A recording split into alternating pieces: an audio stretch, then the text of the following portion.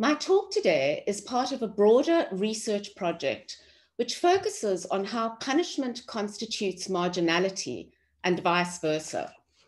My specific interest is in the spatialization of punishment.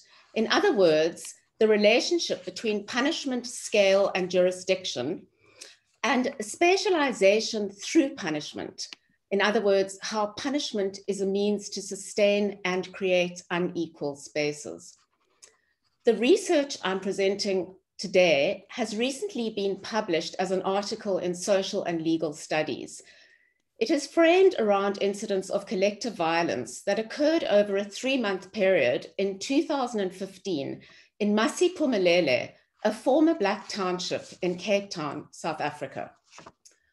I'm going to start by relating a story.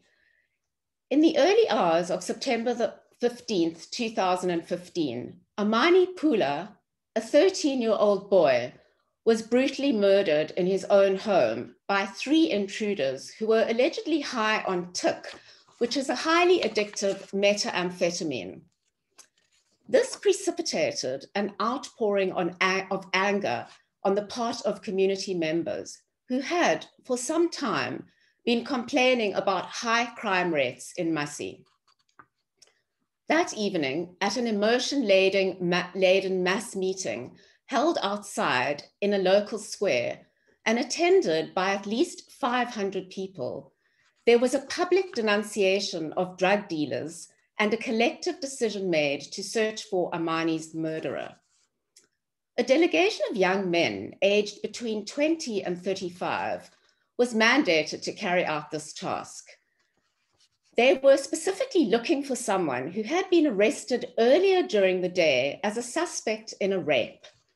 This person was released because the rape victim could not identify him. But a rumor was circulating that he had been seen with Amani's murderer and was somehow complicit. He was found while sleeping in a car, dragged to the main square, and beaten to death while a massive crowd looked on. About 5 days after the first Khoza Square meeting, the Masiphumelele Youth Forum emerged as the main formation at the forefront of a mass mobilization against crime. It embarked on a Drugs Must Fall campaign aimed at publicly denunciating and acting against general criminality, drug use, and drug dealing. Its members forced schollies, who are young boys who were known drug users and who allegedly robbed in order to feed their drug habits, to reveal where they were obtaining their supplies.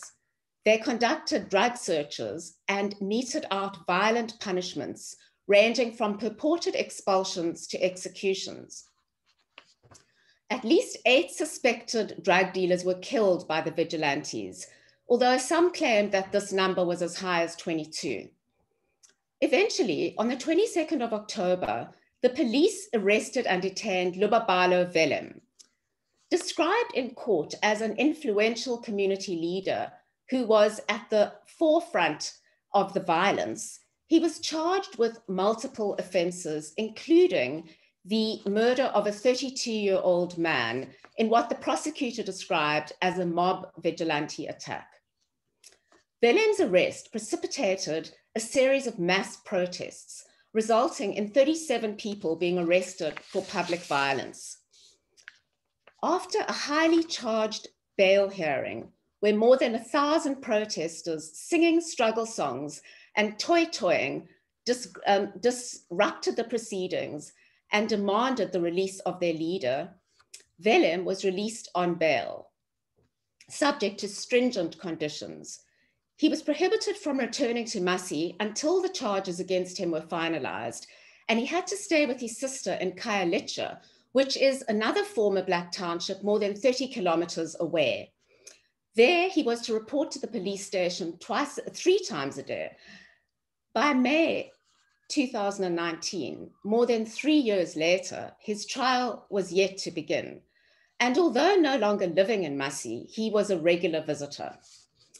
After his release and the withdrawal of the public violence charges against all but 8 of the protesters, the the protests died down. I use the discourse around these incidents of lethal collective violence as a window for looking at how punishment is constituted from below in contexts of inequality and how punitive forms of popular justice interact with state punishment.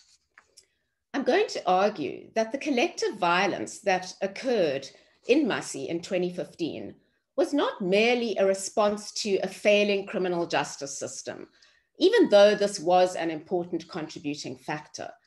But it was also rooted in the ideology of revolutionary justice. What might, on the face of it, have appeared as a simple, albeit violent campaign against drugs, had clear echoes of current and past popular justice initiatives. For example, the name Drugs Must Fall campaign was a clear reference to the Roads Must Fall and Fees Must Fall student protests, which were occurring at the same time at universities in South Africa. The Masi Fallists were campaigning against drugs and drug dealers. Far from being conservative supporters of establishment violence and stroke or drug dealers and stroke or challengers of the human rights enshrined in the South African Constitution, they had an alternative social vision, one which drew on radical, redistributive, and traditional conservative ideology. I make three key arguments. Firstly, that my interlocutors viewed the provision of state welfare as a means to prevent crime and simultaneously viewed punishment as a baseline necessity for welfare. I call this punitive welfarism. As an ideology, it lies at the intersection of popular justice and vigilantism, and the technology of violence, specifically corporal punishment, is central to it. Secondly, I argue that this corporal punishment cannot be considered apart from colonial and apartheid penal violence, and is part of an assemblage of exclusionary penal forms, both formal, state, and non-formal, non-state. These are all, to some degree or other, rooted in historic and current state projects of exclusion of racialized others. Thirdly, I argue that my case study is an example of how vigilantism and stroke or popular justice both limit and uphold a mythical image of the law, and as such is an ambivalent, vacillating, and unstable phenomenon. Masiphumelele, meaning we will succeed in isiXhosa, is less than 2 kilometers wide, covers approximately 0.45 square kilometers, and is one of the most densely populated former Black townships in the Western Cape. Approximately 40,000 people live in the original formal township and 21,000 in the wetlands informal settlement. The latter is a flood-prone area of uneven and damp land, which is owned by the city of Cape Town. Masi was established after a Black squatter community won the right to land in a white group area in the late 1980s.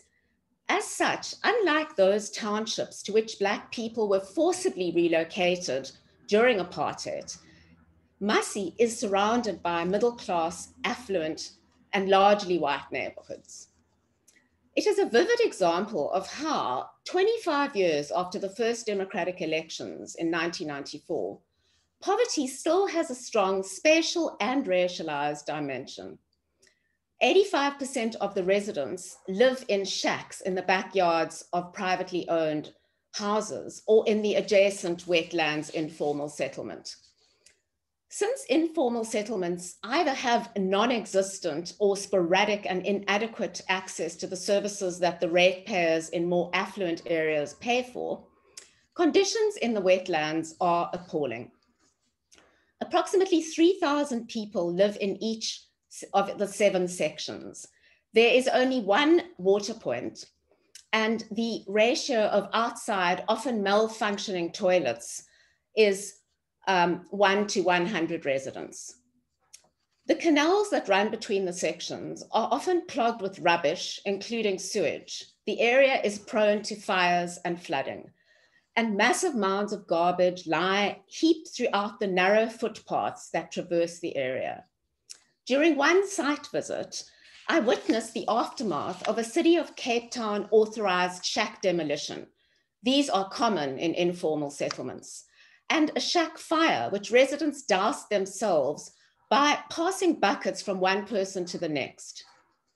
Despite the fact that someone had called the fire department, a fire engine did not arrive. This is typical of the way in which residents in informal settlements have been forced, out of necessity, to assume responsibility for governing themselves, including the investigation of crime and punishing of alleged criminals. Although in the post-1994 era, South Africans are theoretically at least equal before the law, with punishment no longer permitted to be cruel and unusual and or to violate dignity, the social meanings attached to it are still very much underpinned by a palpable sense of racial discrimination. As was the case during apartheid, the racialized poor are still disproportionately imprisoned and victimized by violent crime.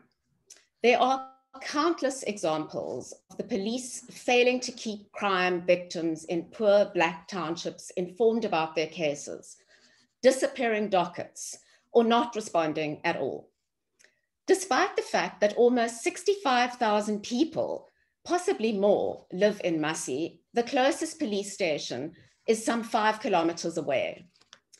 Thus, not only is criminal punishment intertwined with racial oppression, but the victims of crime, particularly violent crime, are also disproportionately racialized. There was an overwhelming perception among my interviewees that constitutional rights were used selectively in favor of criminals and against the poor. This sense of injustice was compounded by the glaring inequality between white middle-class suburbs and informal settlements. As one person put it, the only thing we want is for the police to be visible, like in town. My interviewees questioned why rapists, murderers, and drug dealers were released immediately, whereas our people, the 37 protesters who had been arrested in 2015, were detained for a few days and had to obtain the services of an expensive lawyer in order to secure bail. Similarly, there was widespread agreements that Wellem's bail conditions were unfair and too harsh. It is particularly traumatic for the families of crime victims when suspects are suddenly released back into the community with no forewarning. This happened to Tembeka, and this is not her real name, a young woman who lived in a two-room backyard shack with her husband and 2 children, sharing a toilet with 15 other people. Tembeka described to me how in 2010, her young son and sister witnessed the murder of her mother by their mentally unstable neighbor. For 2 years after the suspect was arrested and charged with murder, she repeatedly sought information about the investigation. This entailed traveling back and forth to the Wynberg and Simonstown magistrates' courts, some 13 and 25 kilometers away, to speak to criminal justice officials, each time having to pay for a taxi. One day, she saw the murderer back in the same building. This traumatized her so much that she moved away. As she said, even today, I'm asking myself, why did my mom die? Because it will be much better if I know the reason. These types of cases, and everyone I interviewed in Massey had a personal story to relate about crime, contribute to deeply held perceptions about the unfairness and thus illegitimacy of the administration of criminal justice in South Africa. It wasn't that my interlocutors denied the granting of rights to those accused of crime, but that rights were granted to the wrong people. Thus, Thokozane stated that he did not agree with rights for bail, rights for this and this and this, because they are not in favor of poor people. And that this is why we want the constitution changed so that it can favor the poor people, so it can deal with unnecessary rights that are given to the wrong people. Clearly, his comments were not only about criminality, but were about racially skewed land ownership patterns in South Africa. Thokozane was alluding to the political debate about changing the constitution, the property clause in particular, so as to provide for state expropriation of privately owned land without compensation. Thus, the narrative that rights are given to the wrong people justified both popular struggles for socioeconomic justice, particularly insofar as land and housing was concerned, as well as vigilantism. A different yet related example of the intertwining of popular justice and vigilantism was evidenced by the Massey Youth Forum's decision to destroy the shacks of drug dealers. But in those cases where a dealer lived in a brick and mortar house, they would be evicted and the house would be given to somebody else instead of being demolished. Thus, in terms of a violent form of redistributive justice, the vigilantes forcefully evicted a female cannabis dealer and her family and gave the home to an old lady. In a type of inversion of the less eligibility principle, most interviewees believed that prisoners enjoyed better state benefits than law-abiding citizens. According to Thokozane, to be in prison is like you are in a restaurant or a hotel. And Sifo was angry that they destroy you. They destroy someone's life outside and they go inside, they promote their lives. He complained about the fact that there were only 4 social workers in Massey with no one to counsel rape victims, whereas prisoners received counseling in prison. Yet, despite the support for harsher conditions and longer prison sentences, my interviewees recognized that overcrowded townships and poor living conditions were key contributors to crime. The demand for punitive treatment of criminals was always coupled with demands for houses, land, and general services, including sanitation, water, and electricity. This desire to see a stronger and more protective state is central to my concept of punitive welfarism. My interlocutors were certainly not denying procedural rights to all criminally accused. And in those instances where they did, it was always imbricated in the state's perceived failure to respect the dignity of poor Black crime victims. The people I spoke to often blurred the idea of justice, which in isiXhosa is umbulungiswa, with retribution and revenge.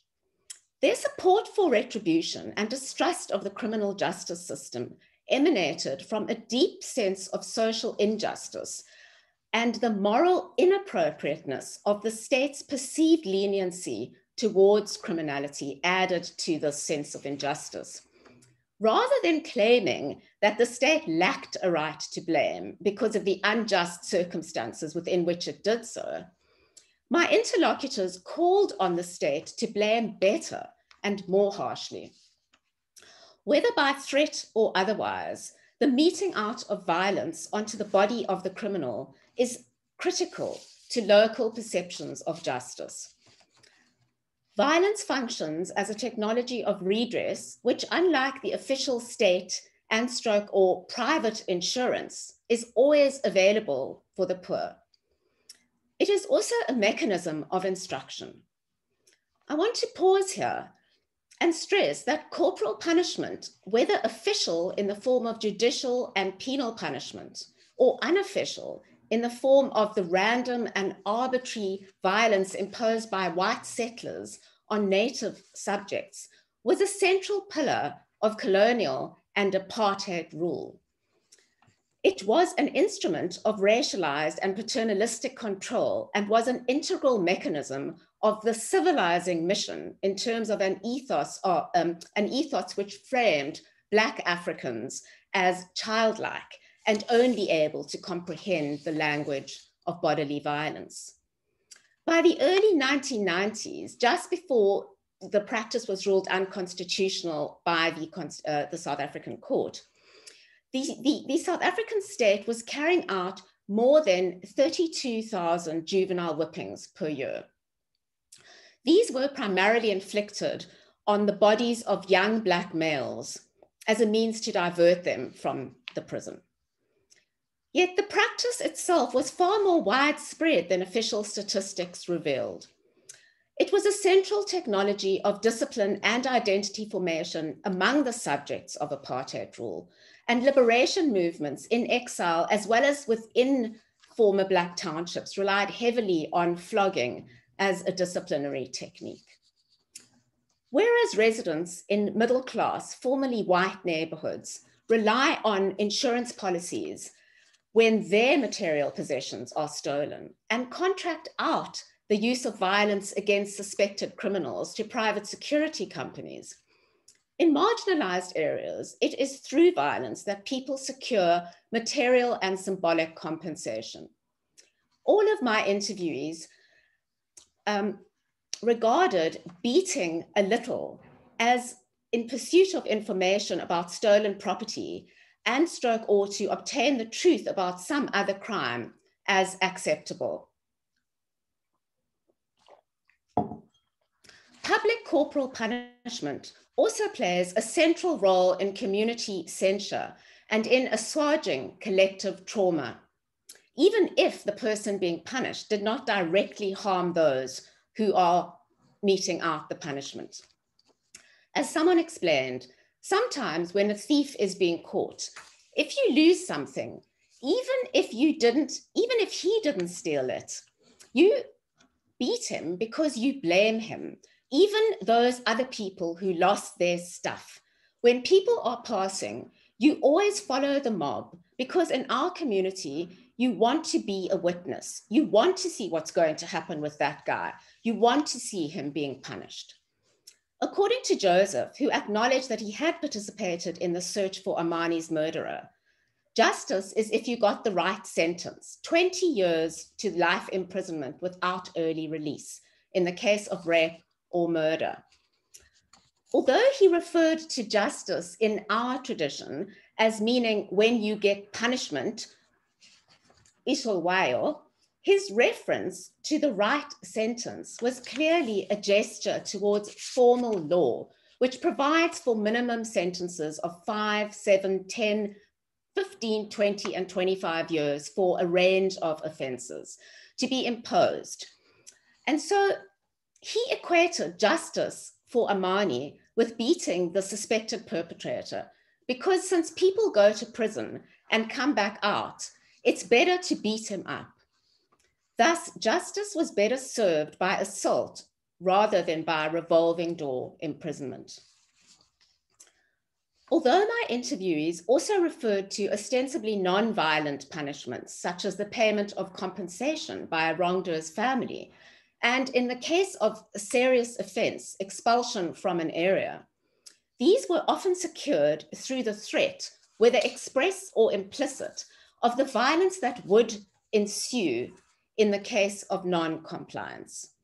Like the long-term prison sentences that most of my interviewees demanded, these expulsions served to purge local communities of criminals and scollies. Sometimes expulsions were, like imprisonment, couched in a reformative discourse.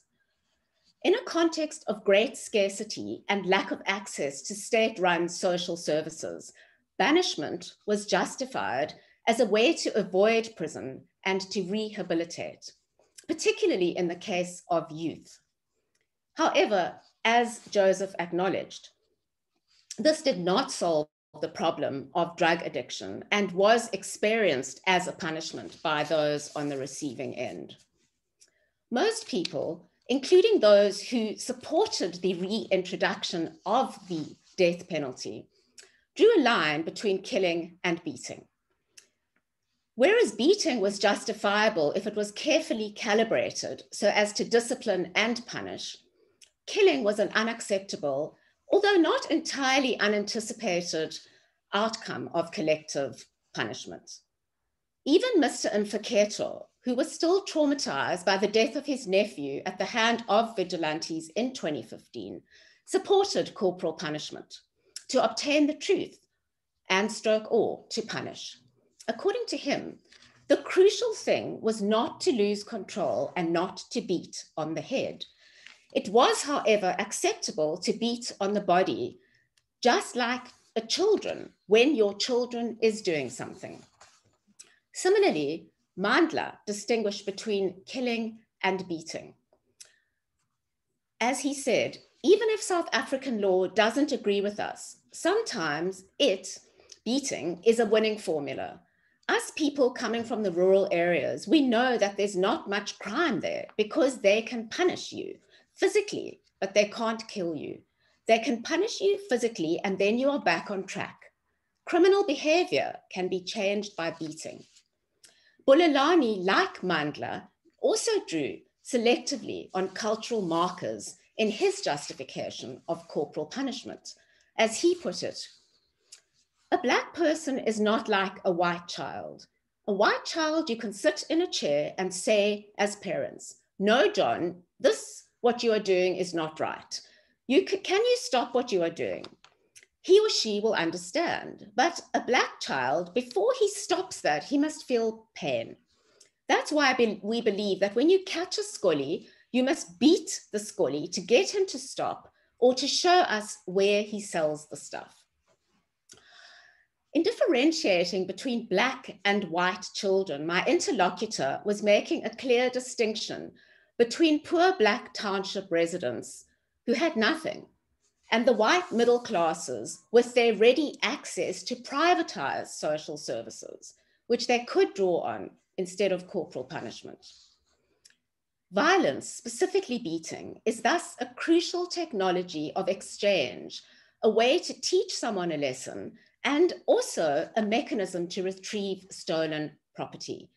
It is a stark reminder of the inequality of lived experiences between the privileged whiteness or the privileged civility of whiteness and being Black and poor in South Africa.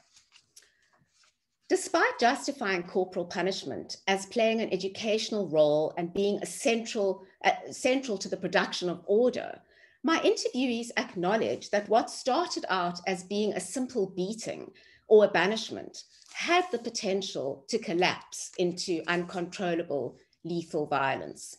And the majority claimed not to support lethal collective violence at all. Despite this, they still thought that Masi was safe during this period of Asiphelelanga. Roughly translated from isiXhosa, Asiphelelanga means we are not enough because one of us is missing. And it is the title of a song that was sung by protesters during the 1980s when the apartheid state exercised its draconian powers of detention without trial over township activists. In 2015, in its reinvented form, Asiphelelanga was both a song sung by protesters to lament Velem's detention and also the informal name of the anti-drugs campaign. Everyone nostalgically referred to a time when they were able to walk around with their cell phones at night and in the early morning without the fear of being robbed. This highlights the ambivalent relationship that my interlocutors had with violence. It is possible that they didn't want me, or they didn't want to admit to me that they had participated in the violence. Instead, they blamed the community for it. Another explanation is that even if they didn't overtly participate or support lethal vigilantism, they nevertheless enjoyed being able to walk around without fear of being robbed at knife point. Even those bystanders who either didn't participate in the violence or who drew a line between beating and killing regarded ridding the community of a threat as a socially acceptable result.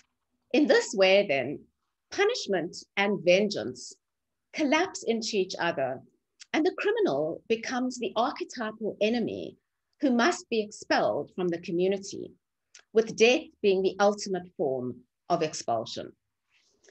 Yet, and this is a crucial part of my argument, which brings me to my third and last point, the discourse and practices around imprisonment are also, like the vengeance that I just referred to, based on the removal of the offender from their community. South Africa is second only to the US in terms of the high percentage of lifers in its prison population. Even when justified by the ideology of rehabilitation, the offender's character is to a greater or lesser extent presented as deficient and in need of correction. In this sense, liberal punishment, or liberal imprisonment, whether for the purposes of rehabilitation or incapacitation, is linked to the vengeance from which it distances itself. The violence that is meted out on the body of the offender by vigilantes reflects and amplifies the othering that underpins long-term imprisonment. In both instances, there is a lack of identification with what Marcus Duber calls the offender's personhood. The degree might differ, but the essence is the same. Both official state and unofficial non-state or popular punishment are grounded in a mutually constitutive continuum of othering. Instead of being based on recognition of the humanity of both victim and offender. Thus, justice is conflated with vengeance, whether soft or hard, in terms of which the aim is to remove certain criminals from society via long-term imprisonment, banishment, or lethal collective violence. To make some concluding points, the sense of injustice and indignity that was vocalized by everyone I spoke to was deeply entwined with and rooted in the historical legacy of racism and inequality, which is still a dominant fault line in South Africa today. It is not that residents reject the rule of law, but to the contrary, they are demanding a thick version of it, one which involves more than just law. Thus, popular punitivism in South Africa's former Black townships can't be considered apart from the historical context of state-imposed violence, both physical and structural, precarity and material deprivation. When the state is perceived to be failing to both impose punishment and provide welfare, violence becomes a technology of exchange, which simultaneously seeks both more punishment and more welfare. The result is an assemblage of exclusionary penal forms, which broaden the already existing weaknesses and fault lines of liberal punishment, exposing the tensions and overlaps between justice, punishment, and vengeance. Thanks.